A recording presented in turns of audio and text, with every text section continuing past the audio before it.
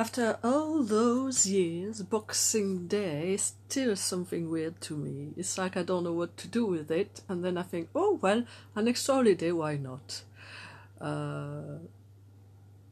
So today my initial thought was to record another audio about a book I like, because I don't always pick books I like. I pick books that are within reach from my library, which is chock-a-block full of books, a bit too many. I can't put any anywhere else, so I just put them here and there, and yeah. So this one is another dear to me. The author is Daniel Pénac, and the book is Monsieur Malocène.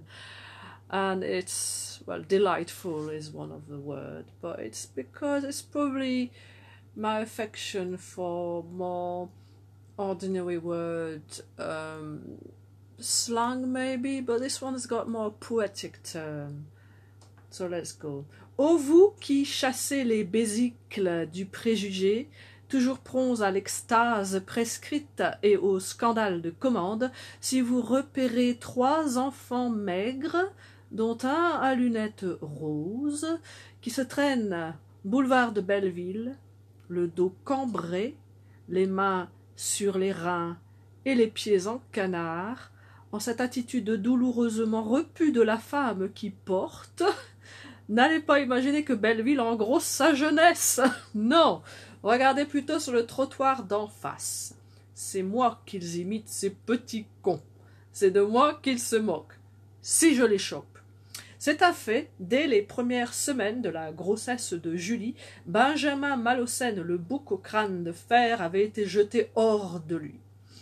Il déambulait loin de sa première personne, le ventre en avant et les pieds circonflexes.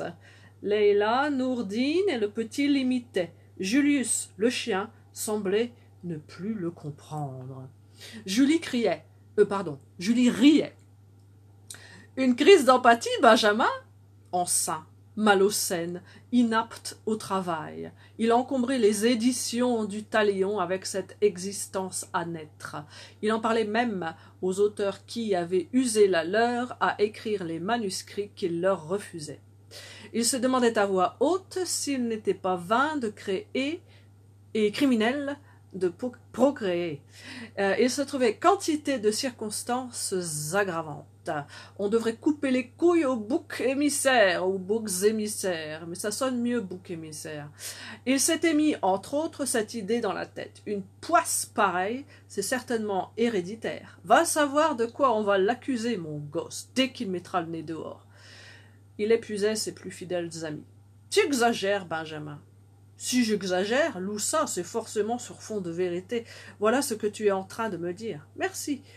Ça me remonte le moral. Décidément, le fond est plus noir que je croyais.